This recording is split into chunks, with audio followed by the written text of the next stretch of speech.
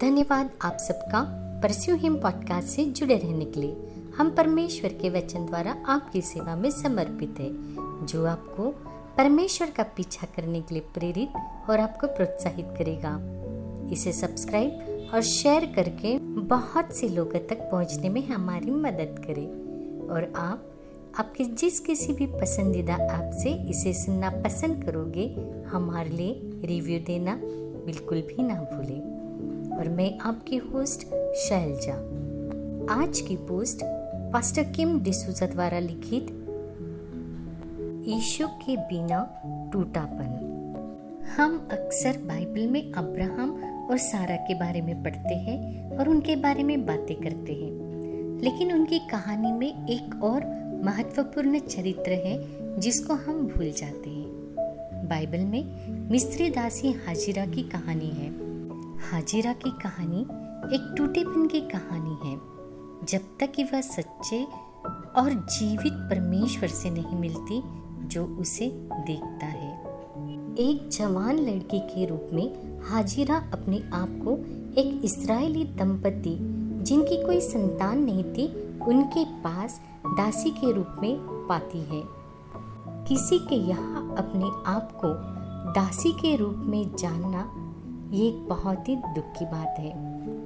कोई फर्क नहीं पड़ता कि आपके मालिक कितने अमीर हैं या दयालु हैं या परमेश्वर से डरने वाले हैं। आपको काम करने की कोई स्वतंत्रता नहीं होती, आपको कोई अधिकार नहीं होता और आपकी खुद की कोई मर्जी नहीं होती। और यही सब बातें हाजिरा के टूटने की शुरुआत थी।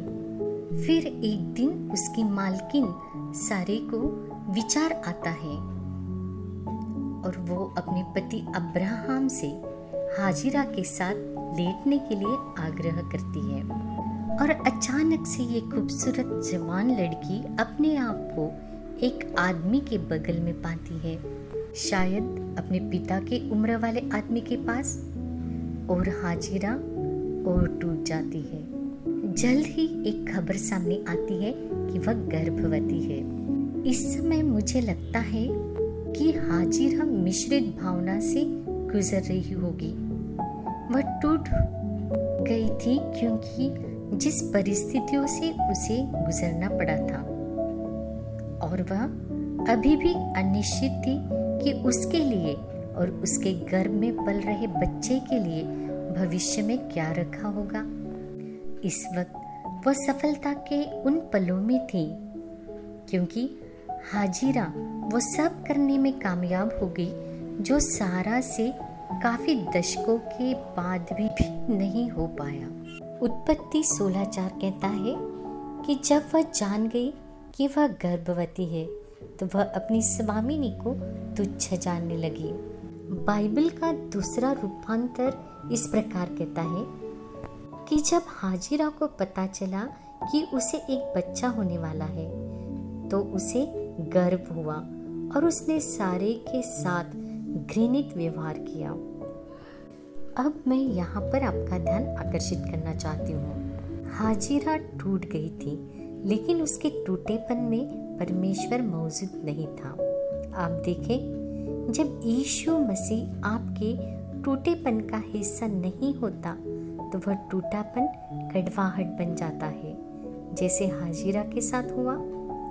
वह सारे के प्रति अपने हृदय में बड़ी कड़वाहट से भरी हुई थी, और अब इस गर्भावस्था के समय जब उसको मौका मिला, उसकी कड़वाहट उसके कार्य के जरिए उमड़ पड़ी। इसी तरह यदि यीशु आपकी सफलता का हिस्सा नहीं है, तो गर्व आने का हर तरह से खतरा रहता है।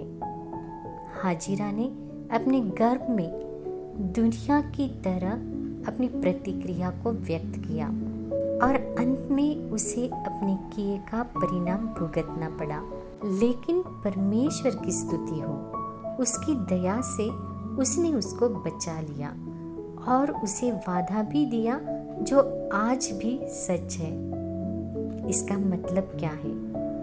कोई फर्क नहीं पड़ता कि आप आपके जीवन के किस मौसम से गुजर रहे हैं, यीशु को उसमें आमंत्रित करें।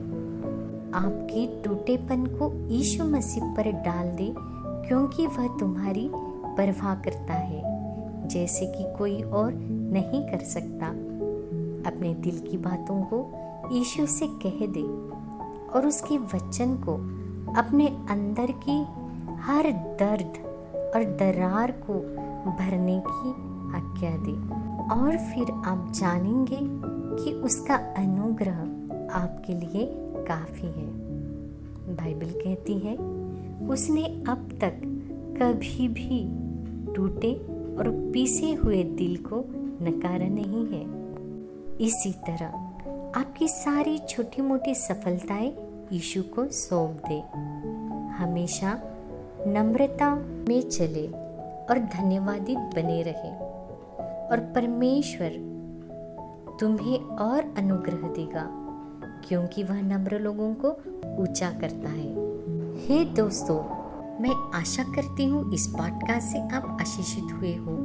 यदि आज आप जो सुन रहे हो आपको पसंद आया है तो एप्पल पॉडकास्ट, स्पॉटिफाई या गूगल पॉडकास्ट या किसी और भी ऐप से आप अधिक जानकारी प्राप्त कर सकते हैं। इसके अलावा हम आपके साथ जुड़े रहना पसंद करेंगे pursue-him.net पर, जहाँ बहुत सारी बातें आपके लिए उपलब्ध है। याद रखें, परमेश्वर का पीछा करते रहें, क्योंकि आप जिस बात का पीछा करोगे आप वैसे ही बनोगे। आपका दिन शुभ रहे। धन्यवाद।